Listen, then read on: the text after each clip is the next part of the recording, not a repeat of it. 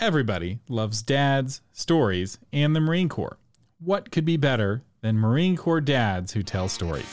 Here's another story with veteran storyteller John Sugar Jr., a Marine Corps dad. Tonight, we're going to tell the story of the bug-eating zombie. Once upon a time, there was a man. And he got bit by a spider.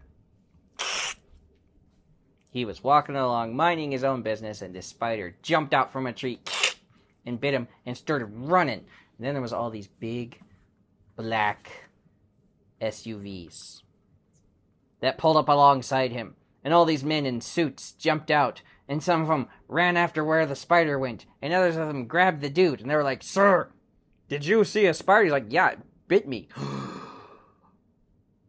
It bit him. "Oh no, what do we do, sir?" "Well, bring him in." And so all the men in the suits grabbed this guy. His name was Doug.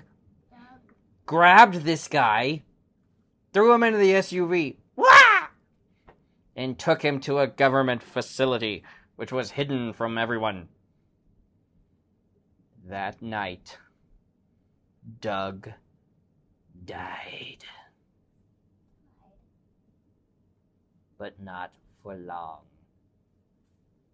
They took Doug, Dead Doug, as they called him now, Doug the Dead, and they took Doug to the graveyard, and they put him in the ground, and they covered him up with dirt. And they're like, pretty sure no one will look for him here, because the government likes to hide things.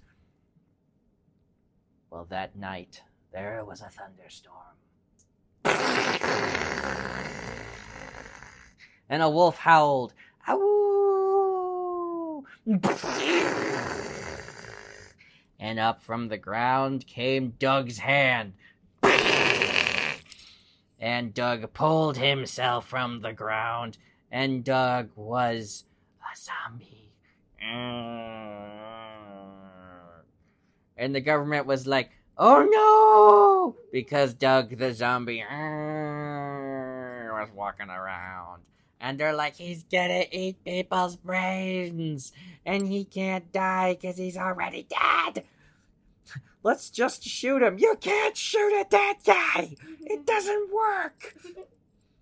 And so Doug, he's walking down Main Street. And everyone's like, "Ah! Ah!" One person, like, running around. "Ah!" Another one sitting in the corner. Another guy breaking a window for no reason. It was crazy. It was madness. And Doug, and he stopped. And everyone's like, "Why did the zombie stop?" And Doug leaned down and grabbed an ant, put him to his lips. Everyone's like, "Did he just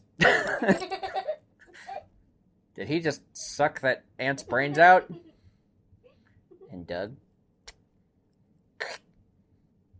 did it again. And he ate the brains of every ant in the anthill, just waiting. Not a whole lot of brains in an ant, know what I'm saying? They were like, "That's odd. Not sure exactly what's going on here. You, Professor Schmiddlecakes, what do you think is going on?" "Well, in my professional opinion, I believe that the fact that he got the virus from being bitten by a spider turned him into a spider zombie." You know, like Spider-Man, but a zombie. Doug was spider zombie, but he only ate bug brains. And so he kept going around eating bug brains, and everyone's like, "It actually isn't so bad. You know, hey, Doug." And Doug kept going around. Doug went back to his job. And the only thing weird is he brought in this giant jar of bugs. But the nice thing was, anytime there were flies in the office, They would. And it's so annoying, right? Doug went out. Would eat the fly. And everyone's like, I'm on board with this. Actually, that's kind of cool. Mosquito season, everybody loved Doug. They kept inviting Doug over to their house. So he would eat all the mosquitoes. He would go and eat mosquitoes. And they didn't have bug lamps anymore. You know, those lamps that go when they fry bugs or whatever?